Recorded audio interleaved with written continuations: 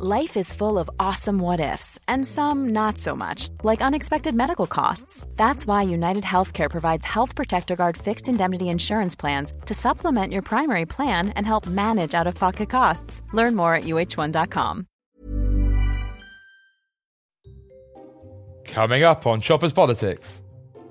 Do we want to follow Russia out of the door of an institution that we helped create? It's bonkers. It's unconservative, complete red herring that people need to stop even raising. It's a nonsense. It is being talked about by your colleagues on the backbench. Well, they're wrong. They're wrong. Hello, I'm Christopher Hope, the Telegraph's Associate Editor for Politics, and this is your weekly edition of Choppers Politics Podcast. It's Christmas and I'm sitting here in the Red Lion pub surrounded by decorations as festive celebrations get properly underway here in Westminster. And with that in mind, I've got a short festive interlude for you at the end of the podcast. Do tune in, I hope you enjoy it, and do let me know what you think. Right, it's been a week when the migrant crisis has been front and centre of the conversation in Westminster. Just after Prime Minister Rishi Sunak finally got his act together to announce a plan to crack down on illegal migration, at least 4 people died in the Channel trying to cross to the UK in freezing waters. The strategy drawn up this week is very much Rishi Sunak's plan, but does it go far enough? Not all Tory MPs think so. Jonathan Gullis, a Red Wall Tory MP elected in 2019, led a rebellion this week, calling for Rishi Sunak to ignore the European Court of Human Rights and start putting illegal migrants on planes to Rwanda. More from him later. But first, other Tories think the answer is to improve the processes. With me now is Robert Buckland, the former Justice Secretary. Robert, welcome to Choppers Politics. Nice to see you, Chris. Isn't it time we pulled out of the European Convention on Human Rights to sort out the migrant crisis? Why? Nobody can point to any real examples where currently the European Convention is causing us problems. A lot of talk years ago about Katz and Theresa May and privacy cases. Well, the fact is that the case that she referred to was wrong. We dealt with that. We passed domestic legislation under the Immigration Acts. We dealt with a lot of that. There's one case now about Rwanda, an interim decision made by the court asking the British just to hold off until they'd resolved the case that's about to be decided by the High Court next week. It's actually a procedural rule. It's actually not based on the convention. You know, what on earth are we arguing about here? Really, we wrote the convention. British Conservative lawyers wrote it. I think this is being put up as a massive red herring. Would everybody please actually focus on the facts? And when you look at it all, you'll realise that the judgments of Strasbourg are advisory. They're not binding. So get some cojones and overrule the ruling. Well, look, we are perfectly free, and we do all the time have arguments with the European Court. I mean, in my area of sentencing, we had a big argument, rather, about whether or not serious murderers should serve all of their term in prison, whole life tariff, as we call it. We won. The British courts pushed back, and there was a clear ruling that everybody accepted that indeed we could pass whole life tariff to make life. So just defy the court. Life. The ECHR. Just defy it. Say no to it. Well, you don't need to defy it. What you need is a dialogue. You need to talk in an informed way about why it is in the UK we've got certain ways of doing things that work really well, entirely consistent with all the principles that everybody in the Council of Europe signed up to. Look, Chris, do we want to be Russia? Do we want to follow Russia out of the door of an institution that we helped create? It's bonkers. It's unconservative, and it needs to be nailed. Well, this is a complete red herring that people need to stop even raising. It's a nonsense. It is being talked about by your colleagues on the backbench. Well, they're wrong. They're wrong. But look, when I push them as to the detail, I don't get anything. There's no substance to this. It's just a general cri de coeur about how awful everything is. And defenders of ECHR would say it looks after old people's rights in a care home. Their human rights are looked after by that legislation. It's a backstop, right? It's a backstop. We've got loads of domestic legislation. You know, very rarely do we actually need to have recourse to the arguments under the European Convention of Human Rights. In criminal law, you know, we very seldom need them because we've got so many protections built into the criminal law, as you know, in accordance with our great English and Welsh and Scottish common law tradition. I really don't see what the argument. The trouble is, it's got the word Europe in it, and for some of my colleagues, it's like catnip. We're doing Brexit. The big decision was made by the British people. We've respected that. We've got to get on with making sure that all the potential benefits of that are. It reared its head back in 2017 with Theresa May, didn't it? This idea. Look, I really don't see what the argument is about. I think everybody needs to just look at the facts, pull back from all this sort of, talk, and actually concentrate on what we can do domestically, which is a lot. Do you agree with the policy on Rwanda, on sending migrants to Rwanda, flying them? I doubt its efficacy. I think it's right that the British government, like the Danish government and many other governments, have looked at different options, including working with other countries across the world to see how we can, manage this problem. And it is a problem for countries across the West. There's no doubt about it. The scandal of small boats and the illegal profiteering that we see is just appalling. But, at the end of the day, is it going to work is the real question for me. And it's a difficult one. It's expensive. It involves getting carriers to take, the flights across. As carriers have been pulling out of all of this. I want to see something practical work. I think it's right that the government absolutely pushed this and looked at it, but it may well be that the sort of solution actually lies with what the Prime Minister announced this week, which is a direct deal, a bilateral arrangement with countries of particular problem. So Albania, big problem at the moment. They form the mass of illegal migrants. There are 1,000 or more of them in our prisons.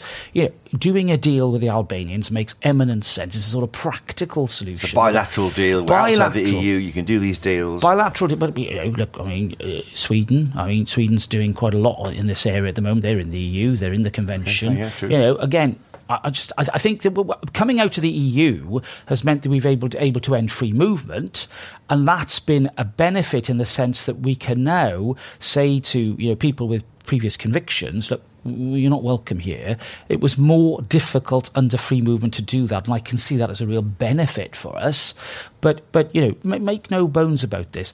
This is prosaic stuff. There's no magic poetry that's going to solve the problem. We've got to look at each source country, do a bilateral deal with them wherever possible, and therefore manage the problem. And I think Albania is the classic. Are you not being a spokesman for the legal system that isn't working?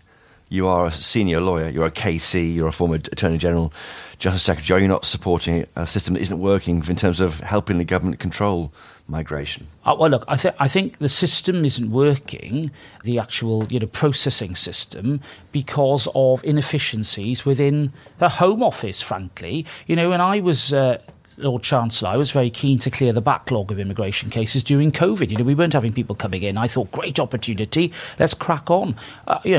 It was like wading through treacle. I was deeply frustrated not to see a reduction in the backlog then. Great to hear... 100,000 now or so. Yeah, but it's great to hear more resources being put in, more caseworkers. I also called for something called the detained fast-track procedure to come back. It was suspended. This was a procedure that could deal with people in detention very quickly, get them through the system, through the tribunals, fast-track the process, make it fair. There were question marks about whether it was as fair as it could have been. It was suspended back in 2015. We need to bring it back. We need to make sure that with the safeguards, we can use that fast-track. The frustration is that lawyers a bit have the whip hand now over the politicians who want to do the right thing for the country. Do you see that? Look, it's like sailors complaining about the sea. We are all subject to the law. We pass laws in Parliament. It's our job to pass laws that work. And very often, you know what happens, Chris? The courts end up clearing up the mess that's caused by incoherent and badly drafted legislation. The immigration rules, which govern the whole way in which the tests are applied, in which the officials look at this, are the most labyrinthine and complicated set of rules and regulations I think any of us have ever seen. I think they need codifying. I think they need simplifying. If we really did our job properly in Parliament, I think we would reduce a lot of the need for courts to clear up ambiguity. That's when things go wrong. I don't think the answer is to say, well, do you know what, we're not interested in the rule of law anymore. These pesky courts are getting in the way. I'm afraid sometimes you do need that to check and balance what are, I'm afraid, inadequacies elsewhere in the system. And you want to relax the rules on allowing asylum seekers who are here to work? Well, look, at the moment, after 12 months, some asylum seekers can work in certain occupations that we have identified a shortage in. Because of these backlogs, I see people, in hotels doing nothing, actually going on the black market and working for half the minimum wage. Because they want to work. Yeah, but they're ending up working anywhere on building sites and in restaurants, right? We're tolerating this organised hypocrisy. I'd much rather see us be honest about it, recognise the fact that these people could actually make a contribution and pay their way, whilst not accruing rights, by the way. It's not about accruing rights so that they can then say, well, I've been working, therefore I can stay, but to actually get them to contribute while they're here, rather than us shelling out all these billions on free accommodation and other costs that are incurred. It just seems to be common sense. You're not a fan of Dominic Raab's Bill of Rights, are you? Well, I don't see what it does. It seems to me to be totally ineffectual. There's some reform to the Human Rights Act was something I was passionately committed to. I helped write the manifesto to say we were going to reform it and update it. I'd started that work. I was very surprised to see the Bill of Rights emerge. I don't see what relation that had to what we'd said to the British people in 2019. It's a massive bill in terms of scope. My real worry is the sort of nutty ideas that Gordon Brown came up with last week about rights to work, rights to benefits, all these sort of socio-economic rights will be tagged onto this bill by some wiseacres on the Labour benches, and we'll have arguments about rights to abortion. So it's a Trojan horse to... It's a massive Trojan horse, Chris. My advice to the Prime Minister and the government is, ditch it. We've got plenty of other priorities. I'm encouraged to hear Number 10 putting a priority on legislation to deal with small boats. I think that's far more important. Let's actually do something tangible on that, and then come back with some really, carefully calibrated reforms to the Human Rights Act that actually deliver some meaningful change. Yeah. You're a good friend of Liz Truss. Are you in touch with her? I've spoken to Liz very briefly. She's been back in Parliament a couple of times. We're going to meet up in the new year. She's been through quite a year, as we all have. I'm sure she will come back. She's a pretty irrepressible sort of character, and although it's been quite an experience for her, yes, I'm sure she'll have some contribution to make. What should Liz Truss do next, do you think? Oh, my goodness me. Look, I think Liz is a person who's very motivated by ideas. Yes. And I don't always agree with her. Her lodestar is free market liberalism. Yeah, it's not gone away, that freedom idea. And free enterprise. Well, it shouldn't go away. I mean, look, I'm moved by different gods. My Toryism is based upon belief in meaningful tradition, order, rule of law, equality under the law, opportunity, and where the free market comes in, that can be a great handmaiden to what we want to achieve. Now, I think she's much more from the liberal tradition. It meant, sometimes we'd have some lively debate, but I respect Liz. Has that hugely. gone away now, though, after the chaos and the absolute nightmare of that autumn statement on September 23rd? I hope not, because the substance of that growth plan was extremely good. There was some great, what we call, this awful phrase, supply-side reform. I used to hate that phrase. What it means is removing obstacles for businesses to grow. Particularly micro businesses that might have a turnover of under a million, wanting to grow, not easy to get through those barriers. It's a lack of warnings of workings there. Exactly. Now, the growth plan was all about that sort of aspiration, and I liked that. What went wrong was that haste was confused with speed. That is what triggered the reaction in the markets, the gilt spike. It's interesting to see the pound, is back at 124 now. 124, 125. We have been able to move on from that phase, but there's no doubt that it did a lot of damage, I think, to the cause, if you like, of that approach to politics, and that will take some time to recover. And yourself, you've been around Tory politics for 30 years. You've been campaigning for fruitless seats. You got in at your third or fourth attempt from memory. Do you want a way back in? Have you got your knighthood? You're a KC. You can be. Wow. We can work outside. I remember saying to Boris Johnson that knighthood was not to be regarded as the equivalent of a carriage clock. Okay, fine. And indeed, I did come back into government, albeit briefly. Look, I've still got a lot to give. I'm going to be working very hard on economic inactivity issues, particularly on neurodiversity and the barriers to employment that people with those conditions have. And I'll be working on that with the government. I think there's lots of practical measures that business can take, and we can help reduce that large number of people who want to work but can't for very, very good reason. Well, good luck with all that. And you mentioned Boris Johnson there. Should he come back? I come back as Prime Minister, leader? Is it all over? Oh, look. Second coming? Look, I've learned with Boris, and I've known him for most of my political life. You can never rule anything out with Boris Johnson. I think it's unlikely. I think that the confluence of events in 2019 meant that his election as Prime Minister was absolutely perfectly timed. I thought, his sort of, interest in potentially standing last time was not well timed. It wasn't the moment. I can't foresee a moment where it would be a chance for him to come back. I think, we've had more than enough psychodrama in the last year. Let's just get on and do the job of government, which I have to say, Prime Minister's doing rather well at. Well, we'll hear more from him in the new year about what actually he wants to do as Prime Minister. Robert Buckland, thank you for joining us this week on Choppers Politics Podcast. Thank you. Well, thank you very much, Chris. Robert Buckland, thank you. Now, as I said earlier, this week Red Wall Tory MP Jonathan Gullis led a rebellion of 70 Tory MPs, including Boris Johnson and Priti Patel, urging the Prime Minister, Rishi Sunak, to ignore the ECHR, the European Court of Human Rights, and start putting migrants on flights to Rwanda. The idea is to dissuade people coming across from France to the UK by showing them it's not worth it. If they come, they're off to Africa. With me now is Jonathan Gullis. Jonathan, welcome to Choppers Politics. Well, good to be with you, my friend. How are you doing? Really good. Well, welcome to the Red Lion Pub. You're familiar with this establishment, I'm sure. Oh yeah, well, especially because I'm just based in Richmond House, so I have to regularly walk in and out by it when I'm coming to and from work. Now you're known by Labour MPs as one of the real brayers. You do bray, don't you, at the and shout at them from your position, just along from the gangway. Very excitable is how I like to see it as. Yeah, I must say though, my mum's obviously not always impressed with my behaviour. She once moaned at me as well for being on my phone too much. But what I found quite ironic was the only reason I was looking at my phone is because she was texting me. So I did point out to her. But yeah, no. What do you shout then? We can't really hear it. So I just make the odd thing. Normally it's sack the joke maker. I don't think Sakir's is the best deliverer. I think, and actually I must say this to Sakir, to be fair to him, I think it's become it's a bit of a private loving. He looks for it. So the other day he saw me and Lee Anderson sat next to each other, and he was making a gesture that I see you.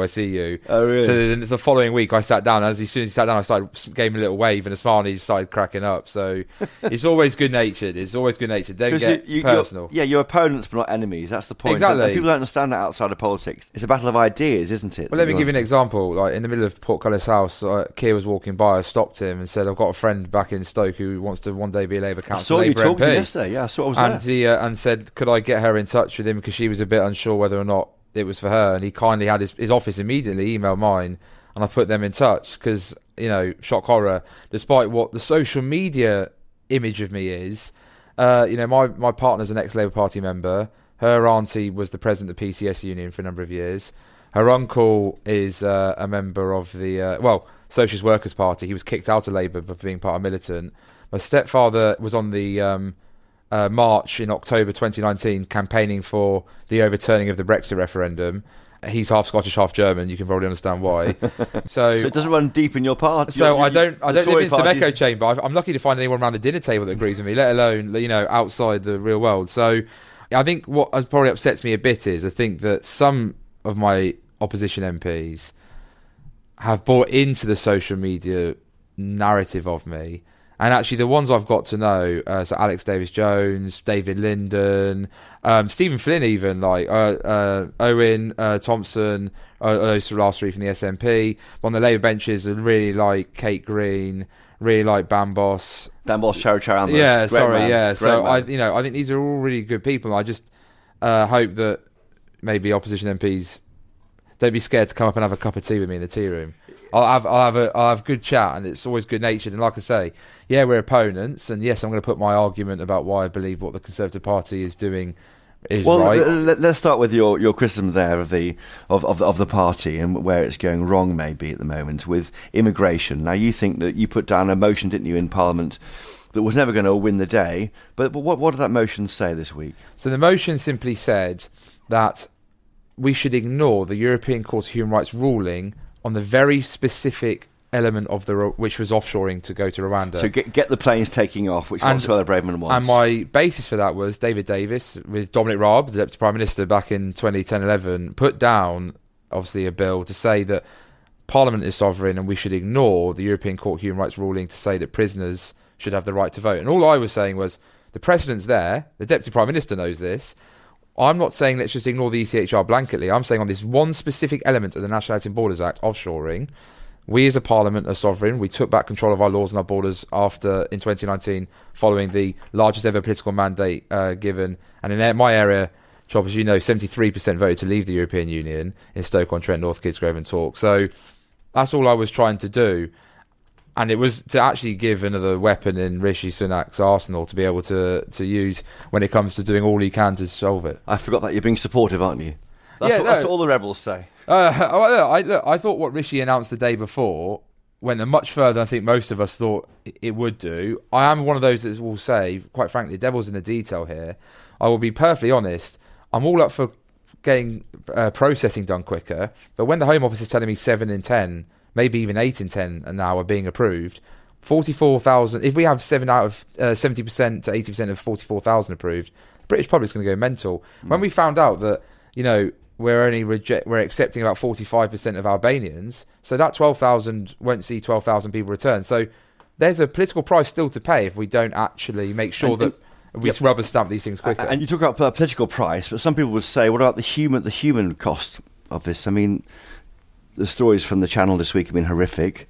The loss of life there is dreadful. I mean, is this the answer? I think we have to. I think Rishi Sunak is correct that we have to stop boats.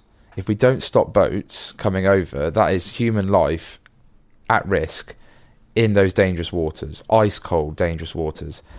And all I want to do is to make sure that people are choosing not to put money into the hand of smuggling gangs and not choosing to get into boats, because there are alternative ways to come to this country that can still give them the refuge if they need it, but without having to risk their lives in the way that they are doing at present. And so you want to stop the risk taking? I want to stop the risk taking, and I also want to smash apart the smuggling gangs model, because what they're doing is vile. They're trading in human misery, and if we're ever going to break what's going on right now, we have to break the operational model, which is reliant on the fact that people can successfully make that journey across. Once we can show, even if you get across, you're immediately going to be deported or offshore to Rwanda, then where's the incentive? And you had 70 Tory MPs, including the former Home Secretary Priti Patel, supporting your asylum seekers brackets removal to safe countries bill. I suppose that's a good number there to take forward, isn't it?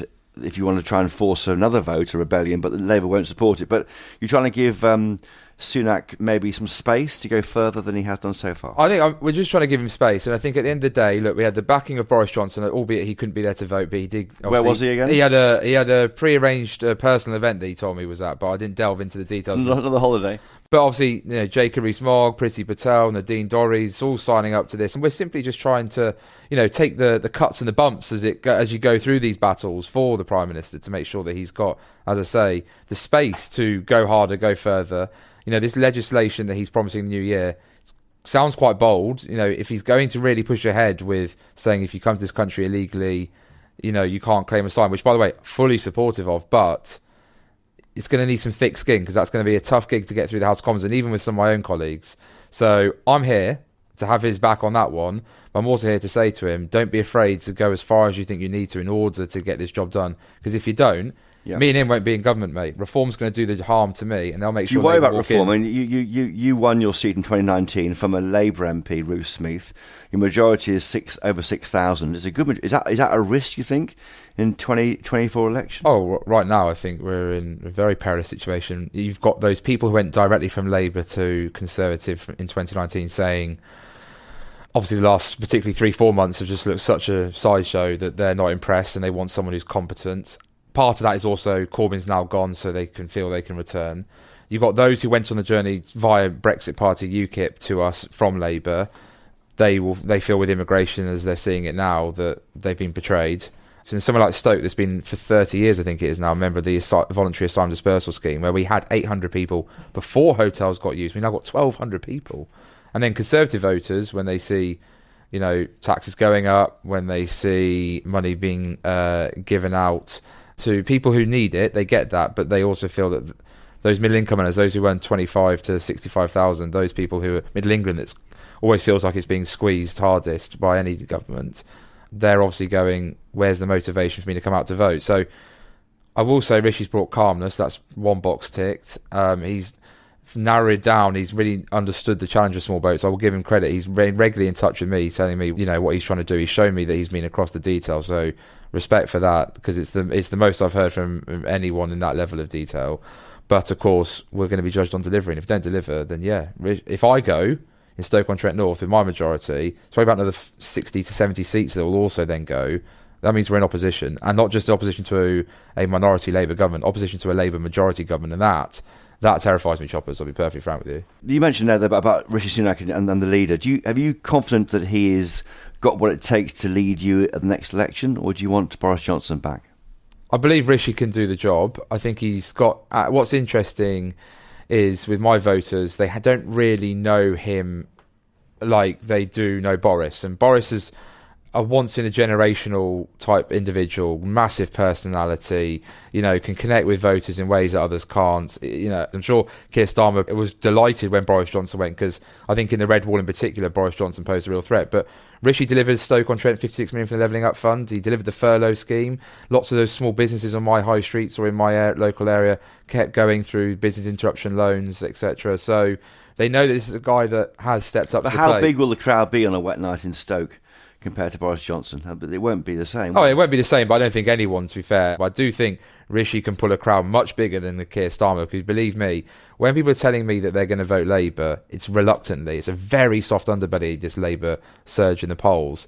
It is because I've got no other choice. If we can show we're competent, if we can show we deliver, and if Rishi gets the space and the time to introduce himself to the electorate, I think they'll like the alternative. And the polls are already showing that, right? And when will that happen? In the new year? Yeah, I think in the new year. I mean, I've always said the spring statement, I think, is a massive opportunity for Rishi to outline the positive vision. Look, we've had to go through the hard times. He's had to give the bad news. But the spring statement's an opportunity to lay out what growth means to Rishi Sunak, what levelling up means. You can jump on every opinion poll you want right now. The only poll that matters is the one in polling day. And we're not having one tomorrow. We're not having one in a month. We're having one in 2 years' time.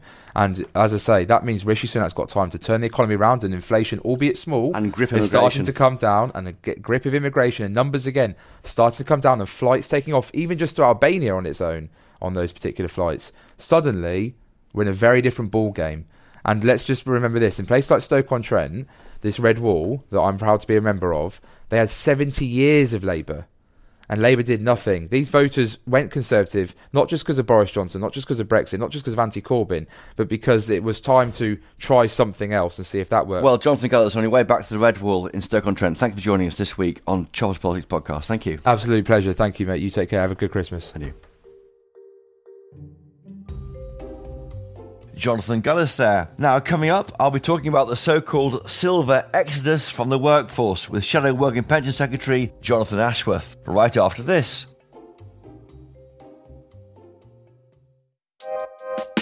Nigel Farage. This is the most commonest thing done by any government in my lifetime in this country. Lionel Shriver. Which is worse, Biden's not being in control and Biden being in control? Charles Moore.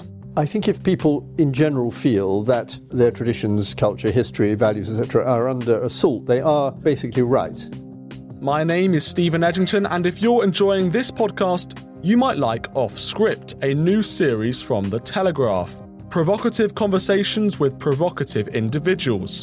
Each episode I sit down with a world-leading commentator to unpick the ongoing culture wars.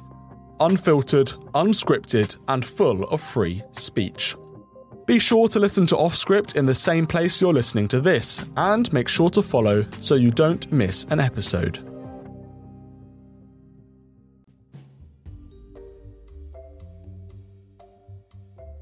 Now, the Tories are not the only party worried about why so many over 50s are dropping out of the workforce. We heard plenty of that from Jeremy Hunt in his autumn statement last month. Labour is too, and it's got its own ideas on how to combat it. Jonathan Ashworth, Shadow Work and Pension Secretary, welcome to Choppers Politics Podcast. You're the Shadow Work and Pensions Secretary. What would Labour do to stop people leaving the workforce over 50? Well, first of all, it's great to be here and thank you for having me on. And I'm really pleased that you're focusing on this topic today, because this is my big preoccupation in my job as the Shadow Work and Pension Secretary. Fundamentally, I believe we've got to get Britain working again. We've got over 1 million vacancies in the economy. We've got 2.5 million people who are out of work for reasons of sickness. That's the highest rate for 20 years. It's going to be costing us £8 billion extra in benefits bill. And we've also seen this great silver exodus, if you like, of nearly 500,000 over 50s having left the labour market since the pandemic. And the UK is the only country in the G7 not to have recovered its pre-pandemic employment rate. Now, if we want to grow the economy, if we want to make the economy more productive, if we want to spread prosperity, we've got to get more people back into work. And yet we seem to have this problem in the UK that more and more people are designated as economically inactive. They're not looking for work and they're not in work. And a big chunk of that is the over 50s. So I'm looking at how do we solve this issue. Now, for some of those people, some of your listeners and readers of the newspaper, they probably take an early retirement. They might have a bit of equity in their home. The lucky few. Yeah, they've got a bit of equity in their home. They can access a bit of their pension. But there's also, according to the different studies, probably around 1 million people, older workers, who would return to work with the right help and the right support. But we're not offering them the right help and the right support. So I want to reform the system to give them the right help and support, and hopefully we can get into the details of some of that this morning. And what would that be? So, because Jeremy Hunt identified it in his most recent autumn statement. He didn't seem to have any answers, though. It was a bit of a mystery to him. What do you think of the causes? Well, I think there's a few different things going on, and there isn't, in fairness, there is not one silver bullet. So I can understand why Jeremy Hunt, when he stands up, says he hasn't got a simple answer. But I think there are things that the government could be doing now to support older workers return to work rather than wait for a review. So there's a few things going on. So first of all, we know, for example, that a big driver out of work is sickness. Increasing numbers of people simply cannot go back to work because they may be on a NHS waiting list waiting for a hip replacement or a hernia or a shoulder operation, and the pain of waiting has forced them out of the workplace. Remember, if you've got 400,000 people waiting beyond a year for treatment, they can't go to work. No, that's Wembley Stadium filled 4.5 times roughly. Those people can't go to work. So you've got to fix your NHS, and you've got to get on with the elective surgery in the NHS, which is why my colleague Wes Streeton says we've got to recruit more staff, and he's going to reform the system to treat people So quicker. would you prioritise then those who want to go back to work and can't? Well, I think what you've got to do is do the sort of thing which the last Labour government did, that Tony Blair and Gordon Brown did in the 2000s, is have a big focus on elective surgery, maybe use some specialist centres to get elective surgery done, because we know a big chunk of the people who are waiting for hip replacements and other musculoskeletal procedures or orthopaedic procedures are out of work. But we also know that it's also not just about hips and knees and backs that are hurting and necks that are hurting. Some of this is also to do with ongoing mental health problems and stress. And if you better join up employment support services and mental health services, you can help more people into work. And this comes to my other point. At the moment, you'll have heard of the Job Centre and employment support, and the government's got lots of schemes, Kickstart, Restart, they announce them at different times. Yet only 1 in 10 of unemployed older workers or disabled workers are getting any help from these schemes. So you've got to reorientate some of these schemes, or you've got to build schemes for older people to give them the support as well to move into work. Because at the moment, the Job Centre just simply focuses on the short-term unemployed, those on universal credit. It's not the right levels of support for older workers. And what is also part of that is skills.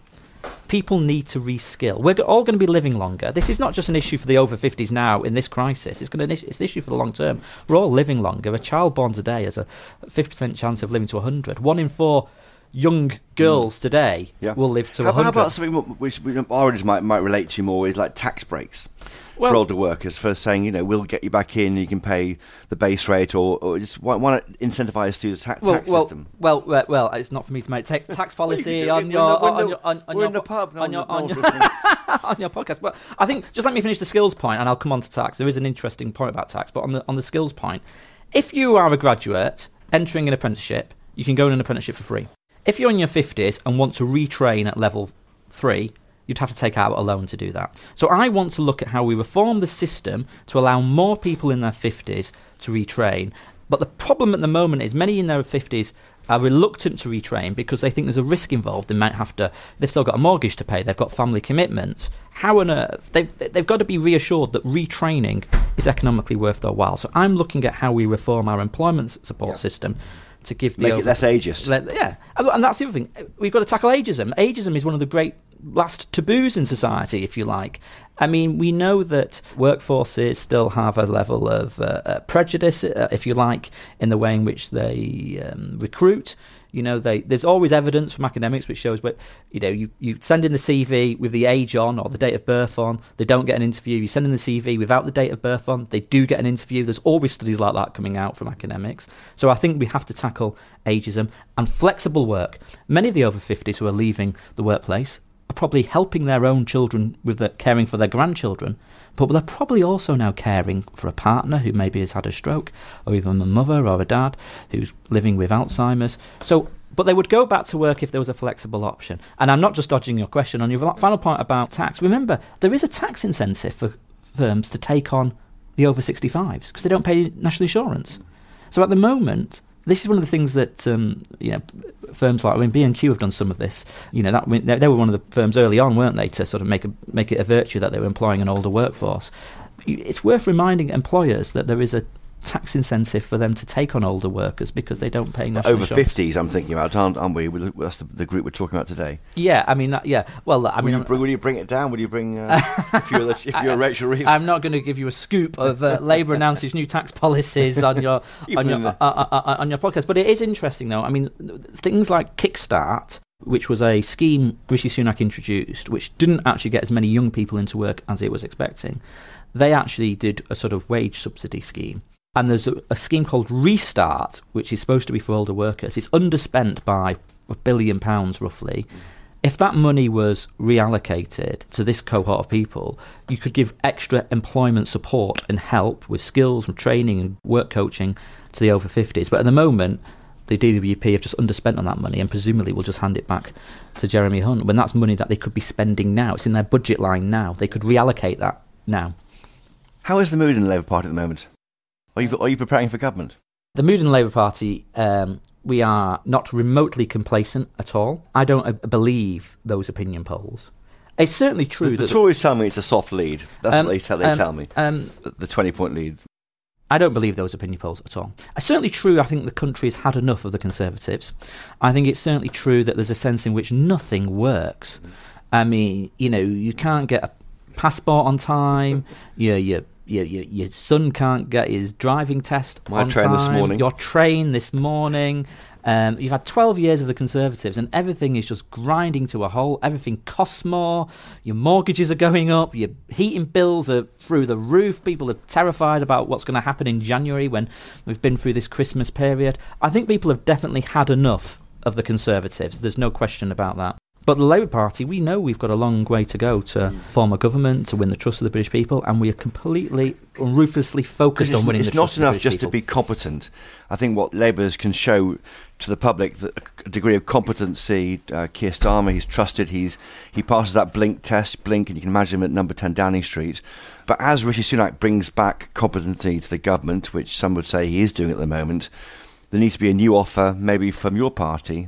I wouldn't fall for Rishi Sunak's spin. Okay. I mean, how can this guy present himself as competent when he burnt billions of pounds of taxpayers' money, threw it down the drain? It was a crisis, the COVID crisis. Well, not just for the PPE contracts. I mean, I remember business people telling me that the way in which he was handing out money to support businesses was open to abuse and exploitation. That's why one of his own ministers resigned at the dispatch box. Lord Agnew from and what a dramatic moment that is. He's wasted, he's wasted money all over the shop. So the idea that he is competent, I think in terms of benefit fraud in the DWP, benefit fraud in the DWP on his watch as Chancellor, he was losing £1 million an hour, I think.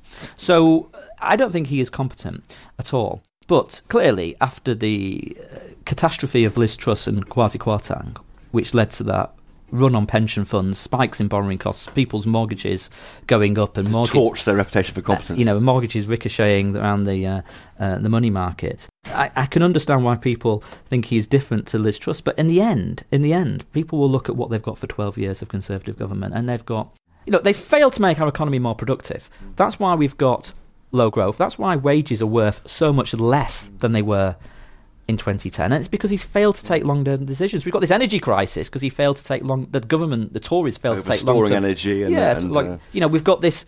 Part of the problem why we can't get many over 50s back into work because they need to retrain. We're actually spending £1 billion less on training than we were in 2010. So they've made rash decisions which has led to the economic collapse and mess that we are in today. You were seen as one of the truth tellers in the Labour Party when you were recorded by a friend pre-2019 election saying that the unpopularity of Jeremy Corbyn would cost the election, and it did.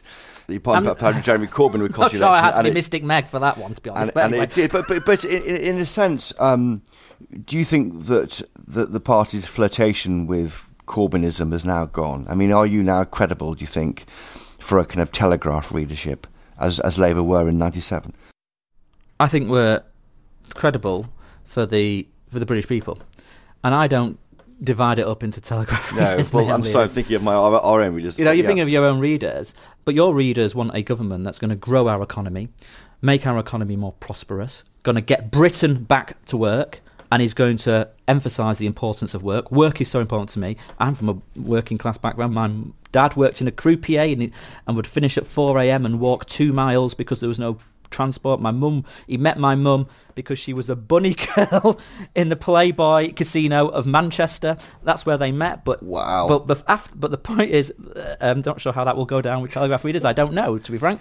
You tell me. But the point is, my mum, she worked in bars as a barmaid. She worked in 2 or 3 jobs at a time. Work is so important, not just to lift the aspirations of a working class child like myself, but it's so important for our economy as well. So I want to get Britain back to work. I think that's something Telegraph readers should support, because in the end, Telegraph readers, like the readers of perhaps the more traditional Labour supporting newspapers, are really struggling and are getting really hammered under this Conservative government, from the tax rises, the rising bills and the mortgage rate rises. Before we wind up, Jonathan, I got to ask you about how your comedy career is going. How is my comedy? You did a spell, didn't you, as a stand-up? I did a bit of stand-up comedy. Great success, I hear. I enjoyed it, actually. I got a joke now for Christmas? Oh my gosh, have I got a joke? Right, I think my jokes are too blue for the. That's all right. For the pub. Annie Louise is listening. No, they're far too blue. Maybe I'll tell you offline. Jonathan Ashworth, happy Christmas. Great to have you on, and good luck with your plans. Thank you. Jonathan Ashworth, thank you. Well, that's all for this week, listeners. Thank you to my guests again this week, Sir Robert Buckland, Jonathan Gullis and Jonathan Ashworth. Thank you to my producers, Louisa Wells and Giles Gear. But most importantly of all, thank you to you for listening. For more Westminster insights, do check out my daily Choppers Politics newsletter. The link for that will be in the show notes of this episode. It's free to sign up. Please do so. Also there you'll find the link to my weekly Peterborough Diary gossip column, out every Friday evening at 7 p.m. online, and on Saturdays, copy of the Daily Telegraph. And remember, if you can, please do buy a copy of the Daily Telegraph. It's a great way to find out the news and you won't regret it. So until next time, and with an extra festive treat for you just after this, it's cheerio from me.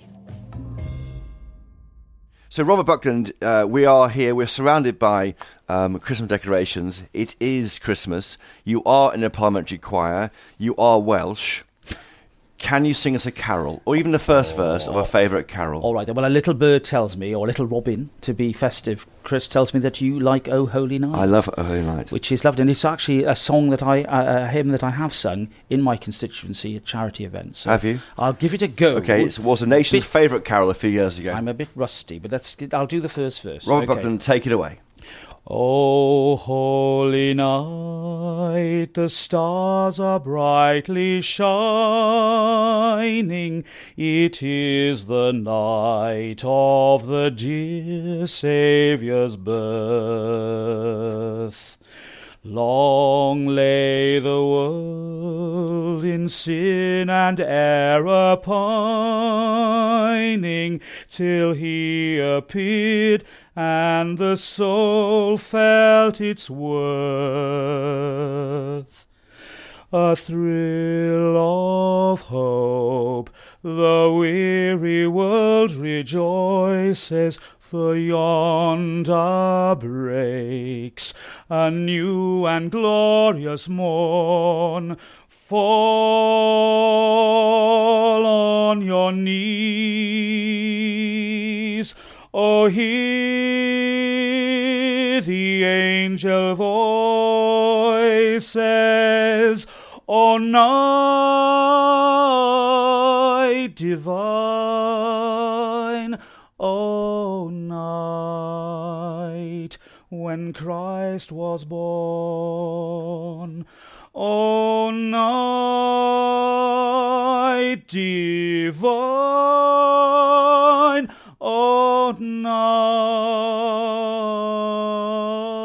divine. Oh, well done. Brilliant. Woo!